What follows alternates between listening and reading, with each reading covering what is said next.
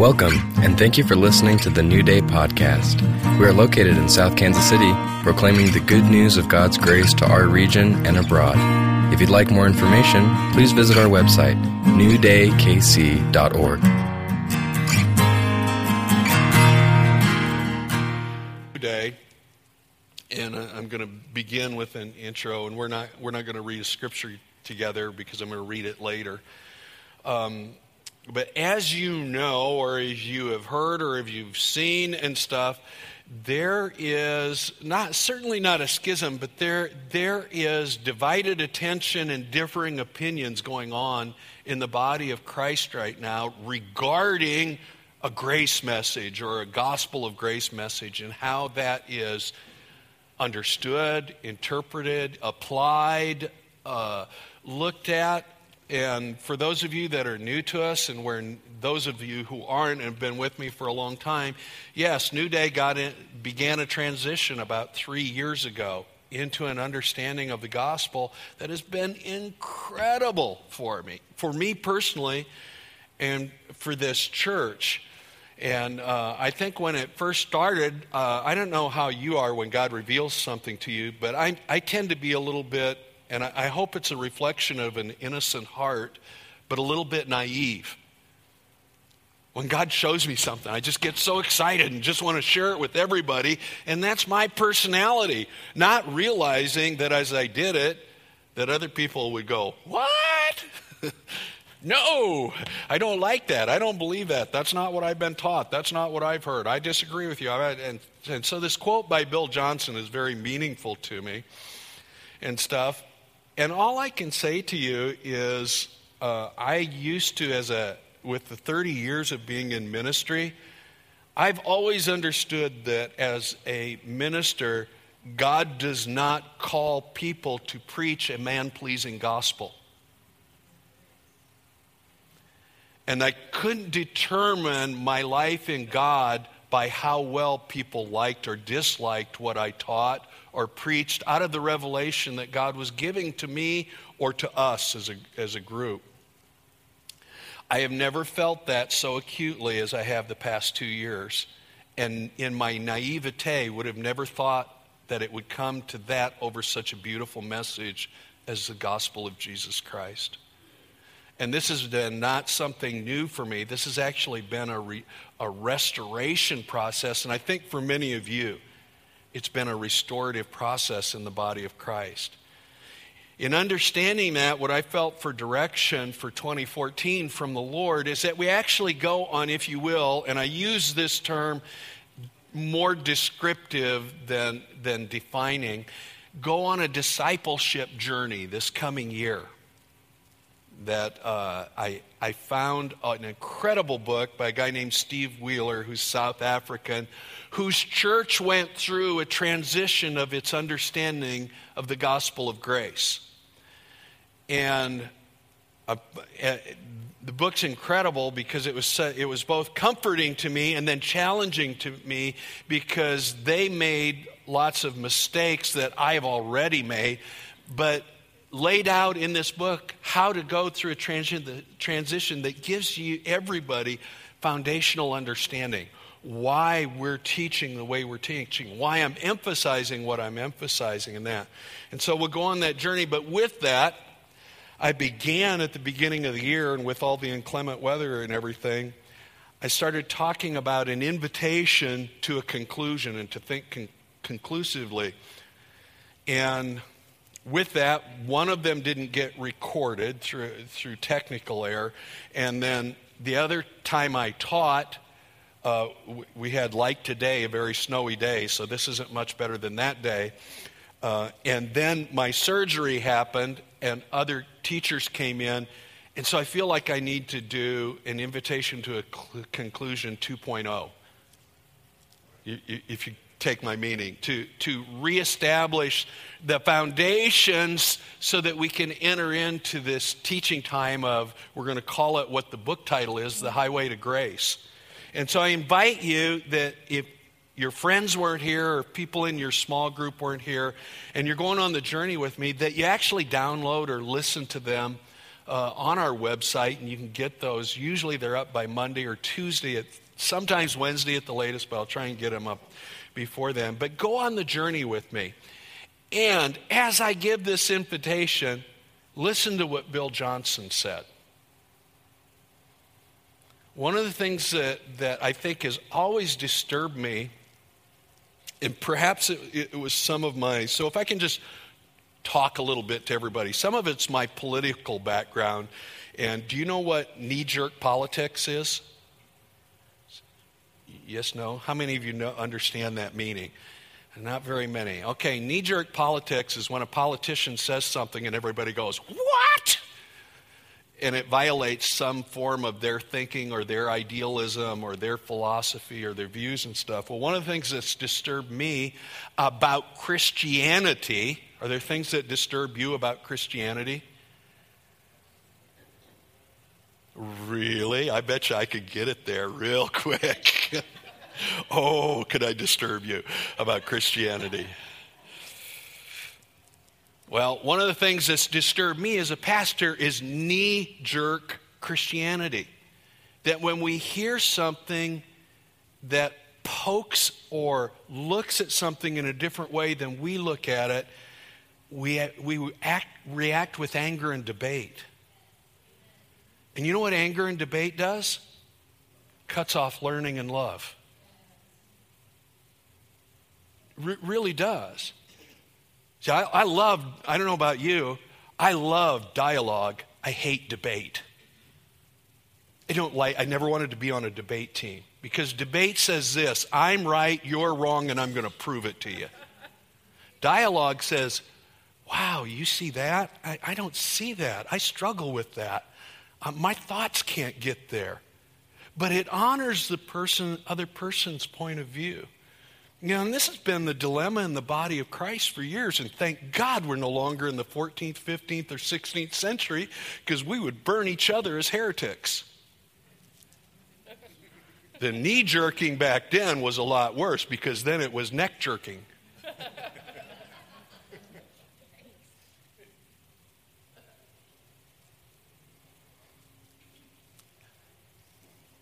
Why are you saying on this? Love one another. When you're hearing and reading this stuff, love one another, love people, care for them. Don't let people become, because they have a different theological view, don't let them become your enemies. They have a different view. Love on them. Care for them. Listen to them. You don't have to agree with them. Now, in saying that, I will say what I have taught from the very beginning of New Day, and some of you are there that were there in the early days, some in the backyard with me, some in the old trailers with me. It's this: we don't have to be in complete agreement over everything to be in unity. And I've always asked everybody, search the scriptures. Listen, I can make a mistake, or you can see it differently than I do. It's okay. You don't have to walk away grumpy or mad or anything. Go on the journey. Can you express different views than the pastor? Yeah, you just got to explain yourself and hear it. But I don't want to, and I will, but I don't really want to debate. I don't have anything left to prove. I have Jesus. We have Jesus. I don't have to be the defender of his faith. He's big. He's God. And this is what I've always understood in having a learning heart. If God is not bigger than your view and understanding of him, he's not God. Because I know in part, and I see in part, and I'm limited, and I'm finite. God knows all. He's infinite. All-encompassing. He's the author and the finisher, not just of salvation, but of life itself. We would not have Pluto and argue over whether it's a star or a planet if God did not exist. Yet I can't even describe Pluto to you, let alone define it. You getting my drift? So I want us to go on a journey together, and it's this.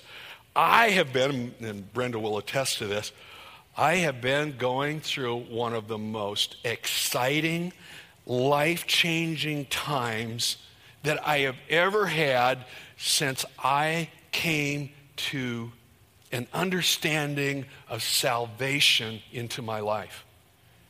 It has been, he has upended me. And I am glad all over, as the old song says. Only about 5 of you will get that. I am glad all over. I'm glad when I'm alone. I'm glad when I'm with others. I am glad. I finally have found within the kingdom of God not just righteousness and peace, but I finally found true joy. The most liberating kind that I've ever experienced in my life, and I want to teach it to you. Because knowing usually starts with knowing about. We know about something, and then when it comes in, we know something. It becomes us. It doesn't mean you have to see it all the way I do, but boy, I want to invite you to something.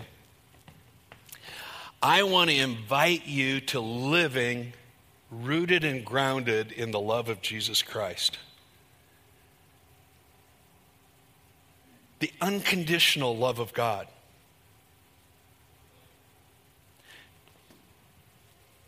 We find in the Word of God this, and I've been reading a lot of heavy theological stuff. Actually, much of it's boring, and I have to look up every 7th word. But in reading this stuff, God's bigger than theology. This is what's been upending my life. God's big, way bigger than my narrow view of him. And he wants to have me grow. He wants me to expand, to understand, to think bigger thoughts than I ever thought before. Have you ever noticed how God's not above challenging you? Now, he can challenge you with various things. Brokenness. Anybody ever been broke? Woo-hoo! There's a challenge.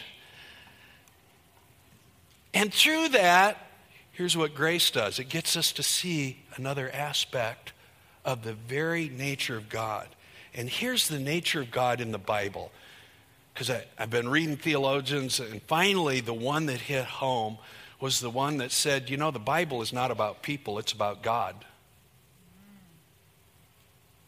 And the Bible has one overarching theme in it. Do you know what it is? God's unconditional love for humankind.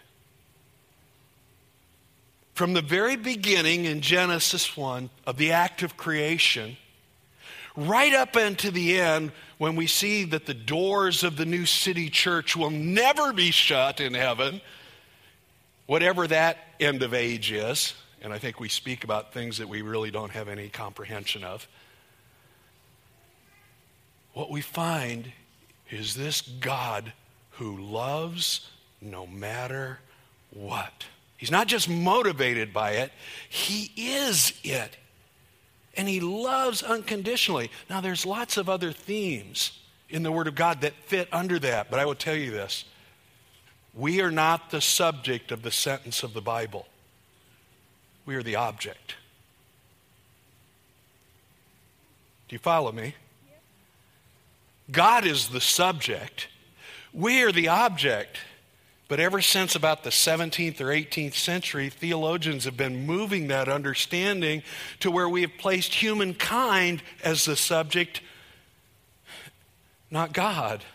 Oftentimes, God being the object of our affection instead of us being the object of God's affection. And we've placed this thing. And so, this is what I know. One of the primary themes of who we are, not just as a church, but who we are as individuals. I am loved of God. Within that framework and that understanding, no matter what theological view you have or what doctrinal position that you have been taught or believe in or receive or take, I will tell you this. If it is not rooted and grounded in the unconditional love, it will never be sound. It must be rooted in God's unconditional love, or it won't find its soundness. Martin Lloyd-Jones said this about doctrine when he was accused over the doctrine of grace, that it was too dangerous. So he writes in his exposition over chapter 6 of Romans, and he said, and referring to grace and, if you will, the unchanging love of God, and then the doctrine of assurance of faith, which we would call today eternal security. And someone said, that's a dangerous doctrine. You know what his response was? Of course it is. Of course it's a dangerous doctrine. All doctrine is dangerous. All of it is. Because we can wield it and use it incorrectly. We can abuse all doctrine. We can take it to its very extreme and hurt others. We can knee-jerk and damage each other. Nevertheless, he said, never throw doctrine away. Never throw good doctrine away. Learn it, understand it, live in it. Oh, within the theme of all that, I read something over the break, and I shared this several weeks ago now, over something that I read on Facebook, and it didn't take me very long, and I kind of thought that I would get there. So in December, I decided to get on Facebook. In February, I'm kind of wrestling with getting off Facebook. And I have quickly learned to have a love-hate relationship with it. First of all, I want to go, TMI, TMI, TMI. Please, I do not care if you are at Starbucks getting a chocolate mocha. Click, no longer following. At least I have this great knee-jerk reaction that nobody else sees. But in it,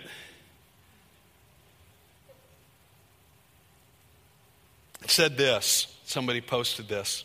And it's not, and you wouldn't know who, because it's nobody in this city, nobody in this church. I mean, it says, God's love is free, but I owe it everything.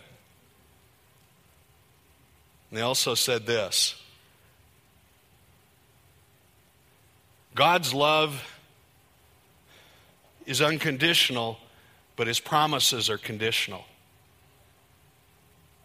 And I went, no! In my knee-jerk Christianity. Now, I didn't write them back or anything, but with it, it triggered a lot of searching within me. And I was already reading a couple of books on theology and, you know, our view of life. And through reading an incredible book by an Episcopal theologian by the name of Paul Zahn, and don't let the Episcopal throw you. It's an incredible book, but it's called Grace in Practice, A Theology for Everyday Life. Because he had this firm belief, which I do also, if theology doesn't work in life, what good is it? Then it's stuck in an upper room with 7 guys with suits on that are deciding something that the rest of us could care nothing about. Because it doesn't apply to our lives. And within that framework, to dissect and cause the Word of God to apply to certain things is something I think that we're all guilty of. We sort of do a pick and choose attitude over our faith. There's a word for that. The Pharisees were very guilty of it. It has to do with how we take scriptures. Have you ever done this? You take scriptures, doesn't even have to be out of context, but you apply them in a particular situation and you didn't even look at the context of what that scripture was.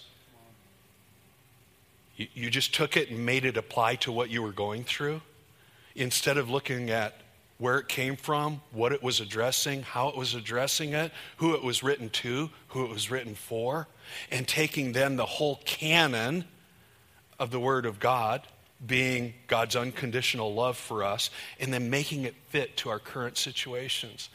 I think we're all, am I alone in the box? Are you there with me? As a matter of fact, much of what in the way we've been taught to live our lives has centered in that. And so through this journey, God's challenged me that instead of trying to deal with my problems and my equations by being in equation, to look at the solution to the equation, to see the end of the matter. Do you know what real Christianity is? We know the end. We know the conclusion. Ever thought through this? You've been given the answer, and it's solid. Yet we live our lives in such a conditional way that instead of going to the answer, we try to work up to the answer by staying in the equation, instead of beginning to solve our problems with the answer. You following me? You with me? You've been given an answer to life and death here. Even when you're in the midst of pain and suffering and it doesn't feel like there's an answer, we all know in their secret place in our hearts, wait a minute, there's a bigger answer. But I don't know if you're like me. I've got stuck in my faith, in my journey in God, of living in this equation that it's like somebody else posted this, but it's like Bono in a book, an authorized biography of him, talked about the difference between karma and Christianity, between karma and grace, and why he believed in grace and not karma. You see, we've also been taught to live in somewhat of a Christian karma. I would tell you, I used to teach this, and I don't believe it anymore. That guy was a heretic.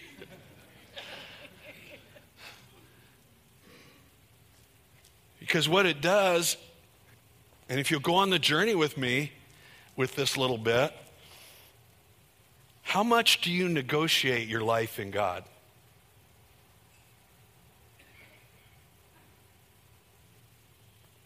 Your spirituality, your relationship to God.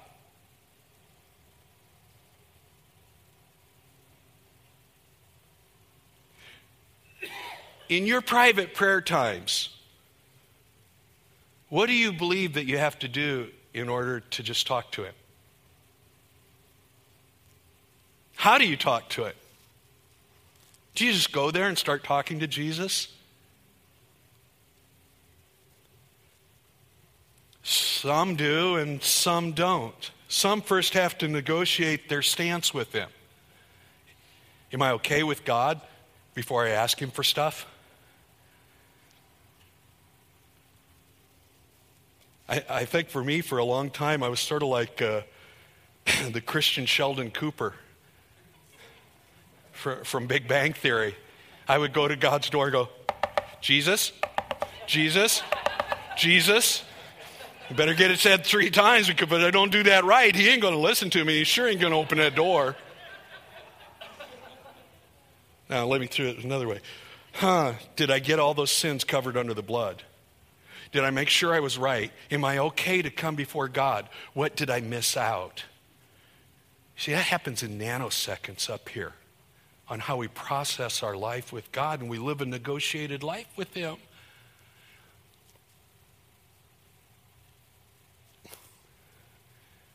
Brothers and sisters, we can come freely, boldly to a throne of grace by what He already did. We're the object, not the subject. We've received through the grace of Jesus Christ. You know why I believe in grace? It encompasses everything. I don't believe in grace because it's not fair. Of course it's not fair. You don't want fair grace. You can't.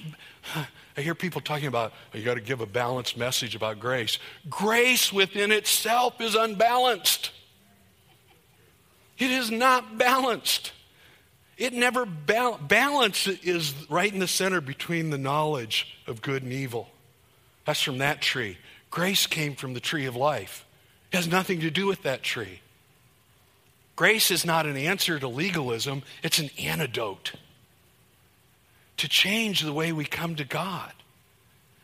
That's what I'm inviting everybody into. Here's a freedom. You remember the old saying from, and young ones, please bear with me with this. You older ones, you'll understand this. To tent revival times, and then it was, come to the Lord just as you are. Well, the problem is after we got them there, they went, nah, it's not quite that good. There's about 8 or 9 things you still got to do. We lied, just a little though, God will forgive us. But here's the obligations. Now you have to quit this, and this. And if you keep doing that, the presence of the Lord will stand way back from you now. He will discipline you with this. Really? That's the finished work? Him hanging on a cross and said, hey, I got us here through death, but the rest is up to you, buddy.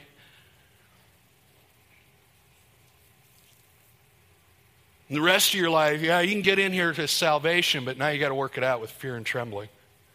Do you really think that's what that means? You see why my thinking's becoming different? I only go to one prayer meeting, one gathering. Not that I don't want to go to others, but I only go to one now. And I pray more than I ever did. Because he's with me all the time. I'm just praying when I'm sitting grumpy in the room with going, I'm sure sick of this thing hanging around my neck. And I'm praying when I'm driving down the road going, oh God, oh God, oh God, oh God. I'm praying when I'm happy listening to my kids. I'm praying all the time. Because 2 Corinthians 1:20 cuts through all this stuff about conditional living. And yes, I know, I'm taking it partially out of context. I'm doing that very thing. For all the promises of God in him are yes, and in him amen, to the glory of God through us. Now he establishes us with you in Christ and has anointed us as God, who has also sealed us and given us the Spirit in our hearts as a guarantee. So I want to invite you to go on a journey with me.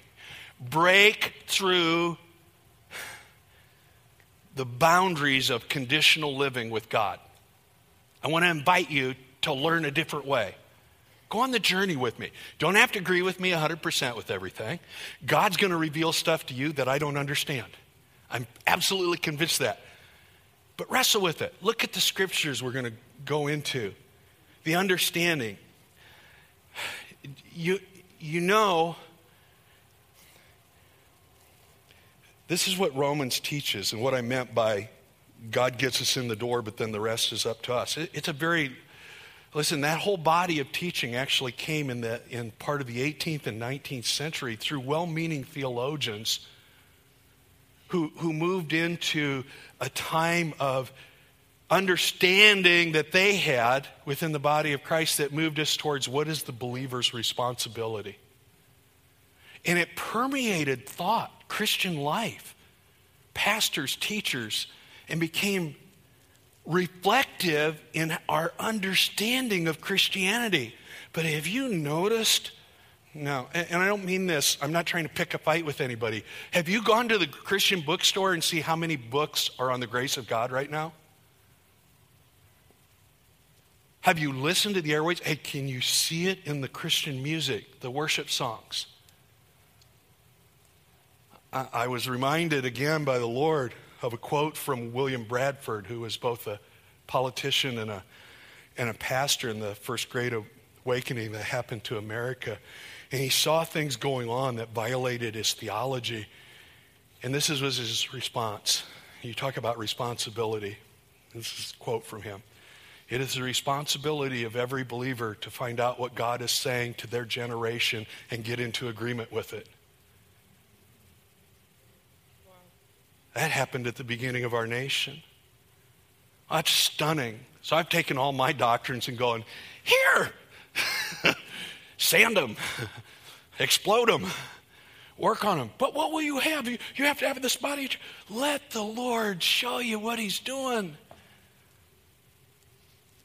I don't know, is there a war going on? Seems like it.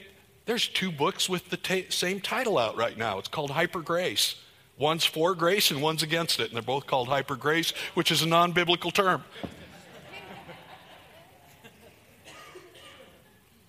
Knee-jerk. I understand why, though.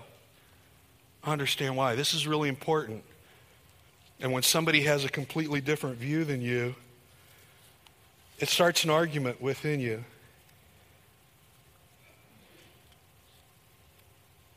It happened to the Pharisees too. It happened many times in the church.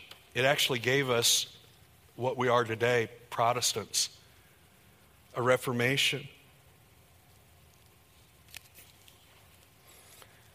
Paul's approach to the very idea of being a Christian in the New Testament and his understanding, and it is what's known, theologically this is known as canon, was a conclusion about believers that it was a grace justification work of Christ, both to die and to raise.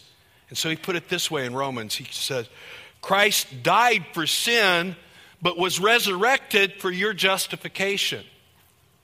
Do you know what justification means? Yes or no? Come on, you can give me. I know this isn't the normal way I preach. Do you sort of? Yes. It means this. I don't have to be Sheldon Cooper. I'm okay with God. What if I messed up the night before? It didn't change my relationship with God. You getting this? It's a very freeing thing. It's a very freeing thing.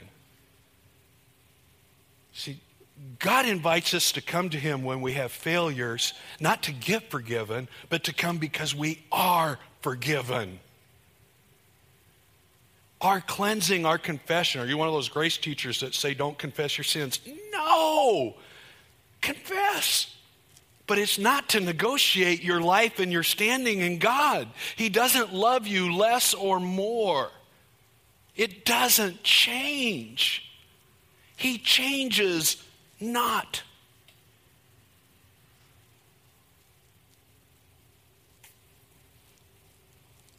I like that about him. The other way of looking at life and dealing with our spirituality constantly teaches us to use something as the measuring device.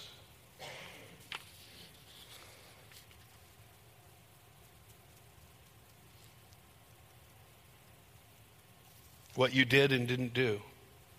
And we use the law. The law is a measurement. But what we've been taught and how we pick and choose that casuistic thing of I'm going to make it fit to where I'm at in life right now is, well, these things are probably okay, but if you do those are the biggies that keep you out. You following me? Yes, I cheated once on my taxes, but God gave me forgiveness. But then you fill in the blank with whatever you think is the worst thing that you could do. And God's able to overlook that one, and I confessed that one through the kingdom doors, and I stayed on my knees till I felt forgiven. But that one, nope. That one won't work. God's not big enough to forgive. And yet the gospel and the gospel of grace in its unfairness, this is what we don't like about it. But why it has to be true is that God's grace is for the perpetrator as well as the victim. And the worst perpetrator ever, or it's not the gospel. It has to be available to the worst one on the earth. It has to be available for that crazy dictator in North Korea that I can't pronounce his name. It has to be available to him, or it's not God. But we've been taught to live on the victim side of the cross because we've all been damaged. And for that, we will receive abundant of mercy. But for the one who came to church today that's still a little tipsy and smells like too much vodka, they shouldn't be here. I had one friend that was talking to somebody and was inviting them to come to church. She said, I'm afraid to go to church because I'm afraid I cuss too much. I said, well, hell, tell her to come on in.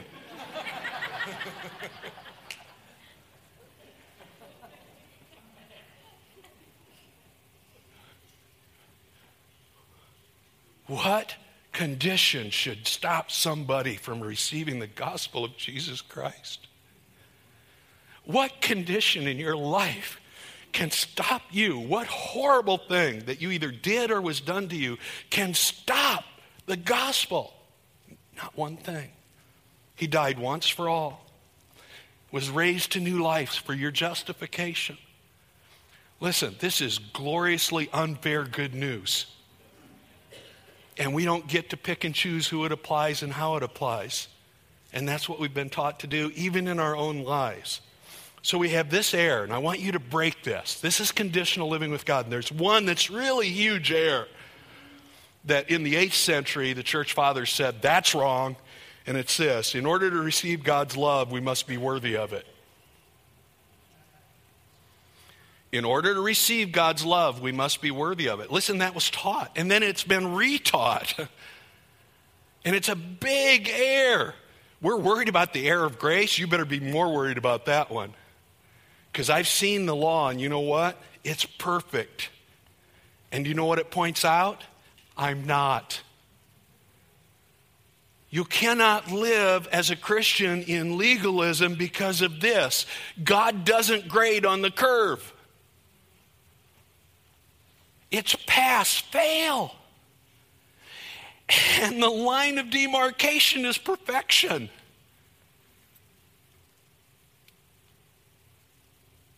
If that's the only way, the law cannot empower you to live in Christ. The law will show you where your life's a mess. That's all it can ever point out. It can never tell you, you're doing pretty good here.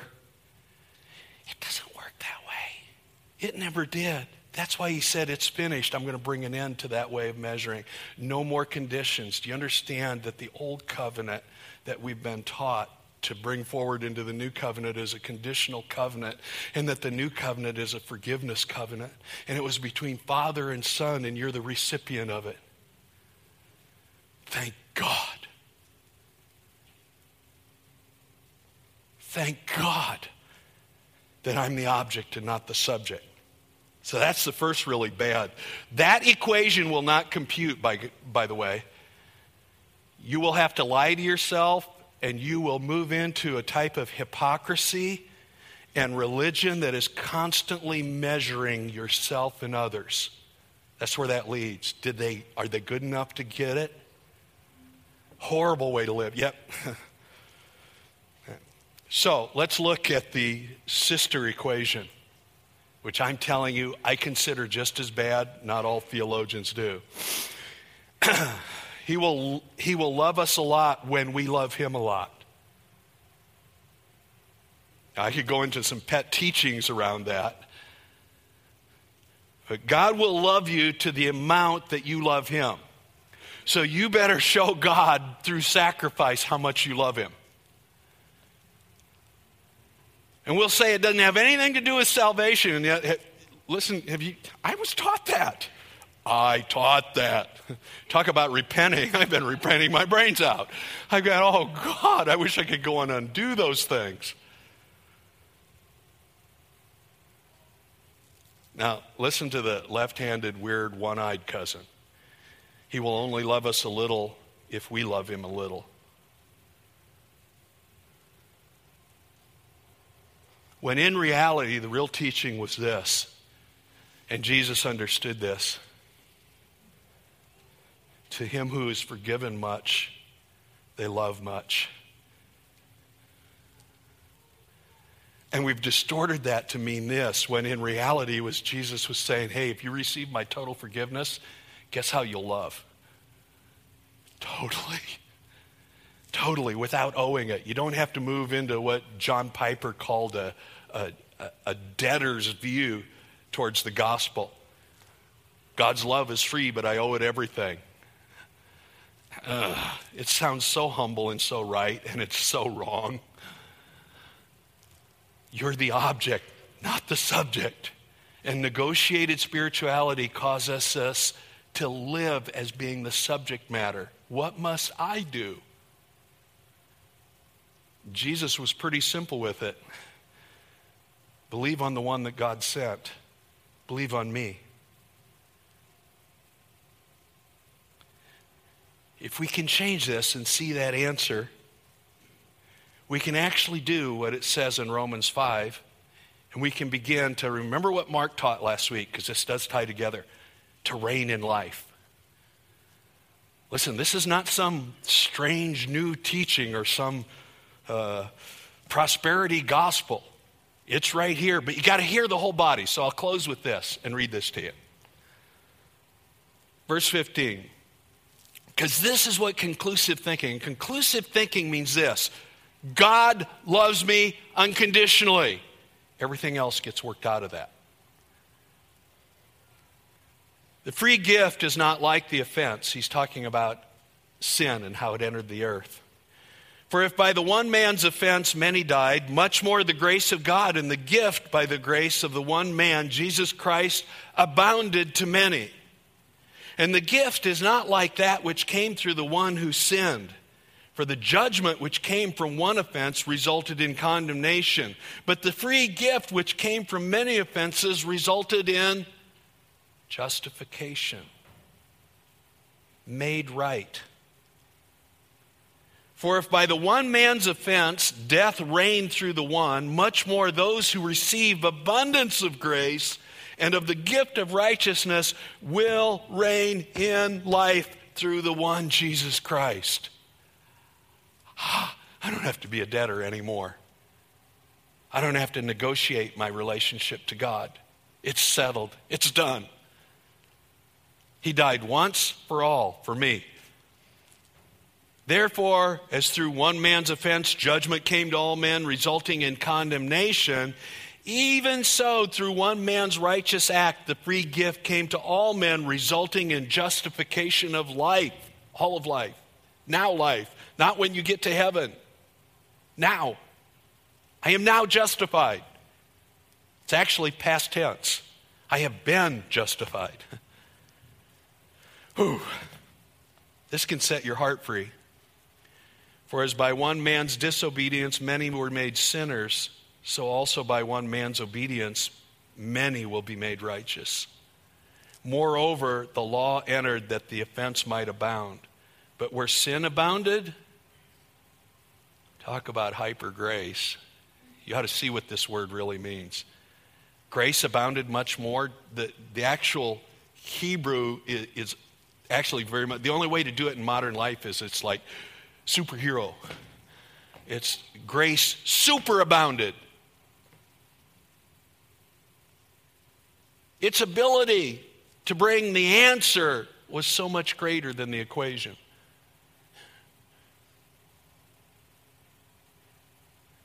So that as sin reigned in death, even so grace might reign through righteousness to eternal life through Jesus Christ our Lord.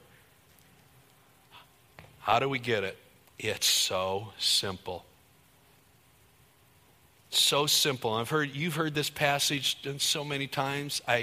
Between Psalm 23 and this passage, I have been up in my little room trying to get the computer to work, studying and crying. Because God made it so simple. You all know it well. It's been used for so many altar calls. It's Matthew 11. No more religious hoops. No, come on in just as you are, and then Jesus won't leave you there. He's going to clean you up. Matthew 11, 28 and 29 says what? Come. Come on, some of you know this so well. Come to me, all, and I will for. So take. What do you think it means to take his yoke upon you? Do you see that as you have to crucify your flesh?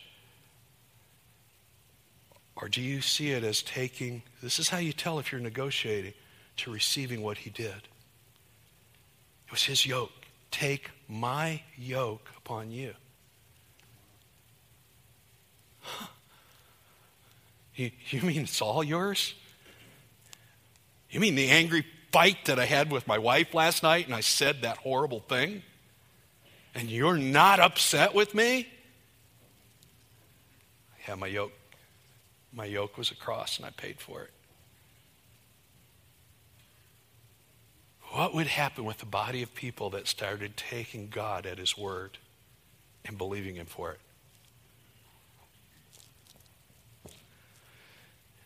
Then tears are turned to laughter. Turmoil to peace. Ugliness to righteousness.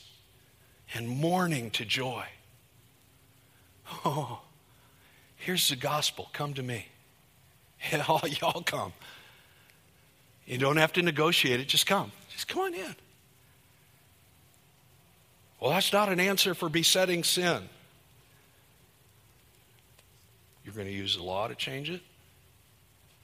Guess what? It'll always measure it as sin. It takes grace to get through a begetting sin.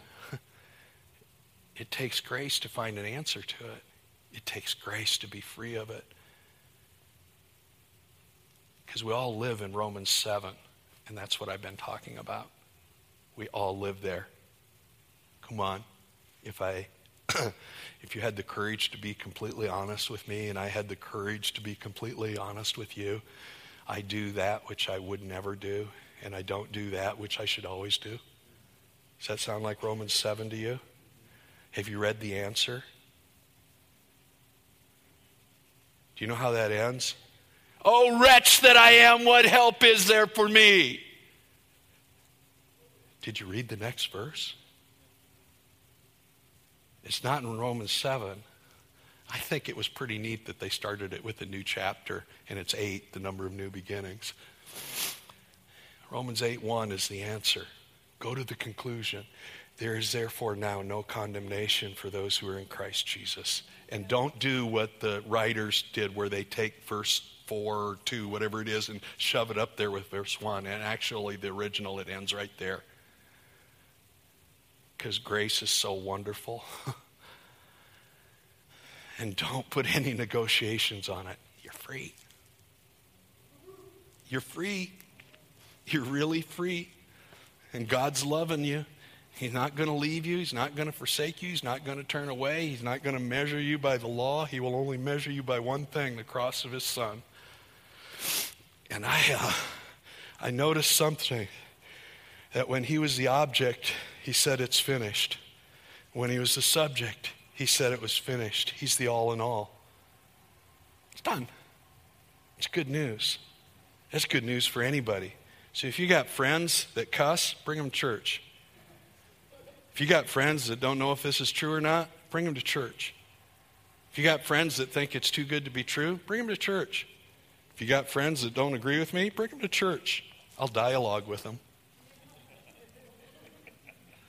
I won't debate them. I'm willing to dialogue. Sometimes you have to debate, but I understand that. So there's the invitation. Come on a journey with me. What if I see something that's wrong? Do you know there's really tough scriptures?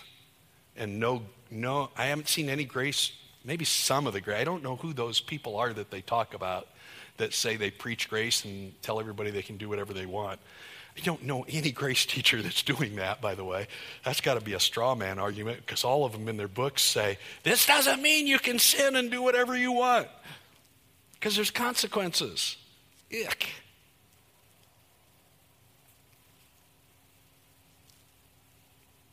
Come on a journey with me.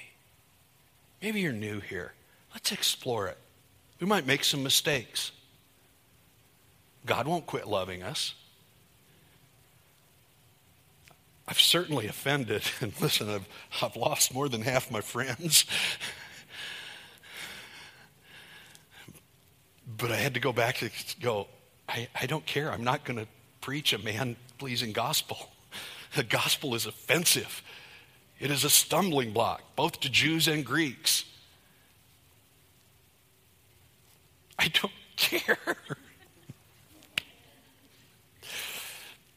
And it's heard all at the same time. It might affect you that way. Are some people thinking you're nuts yet? Have you heard that scuttlebutt about you yet? Well, preach the gospel, you will. What's happened to Lloyd? He got godsmacked. Stand with me.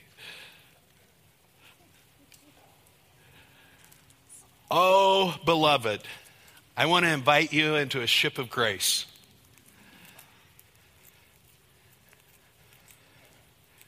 Is it costly? Yeah, it cost him everything. But you get to go in free. Holly out's in free. I want to invite you into this ship of grace. I do know 3 things that I believe the Lord showed me that can hinder you from getting in the ship. Doctrines, traditions, beliefs. They can become an obstacle. Yeah, come on up, worship team, we're close. But they don't have to be. Now, I won't preach this long every Sunday and in this coming events, because we'll have handouts and all that. But I had to lay a foundation. And I want to say what somebody years and years and years ago wrote when they got converted, if you will, to Christianity. And it was this: going to change my way of thinking. That's the invitation. You read Romans 12, 1 and 2, and see if you see it as a condition before you and God, or as an invitation to present yourself holy and blameless, and see what he proves in your life, not what you prove to him, and become the object of his affection. And see what happens. Will you do that? Will you read Romans 12, 1 and 2 this week? Just read it for yourself, and then you can always tell if you're religious, if you're a legalist, if you're a casuist. That means taking those scriptures and making them apply to your life. You know, always tell like this, is if you read verses like that as a condition or an invitation. Do I see it as an imperative or an indicative? Does it mean that I must do this or I'm in trouble? Or, oh God, this will be the reflection of you in my life. That's how you know. I found, oh man, was I a legalist. Oh man, could I negotiate well with God. If I had, he already did. He already did. Beloved, I ask and pray for you that you would receive the gospel of grace fresh and new to your heart, that would free your heart, and that you would leave here today knowing that God loves you unconditionally. No additives, no subtractives, no multiplications, no divisions. Jesus Christ loves you now, forever. And you won't negotiate if you take that before him.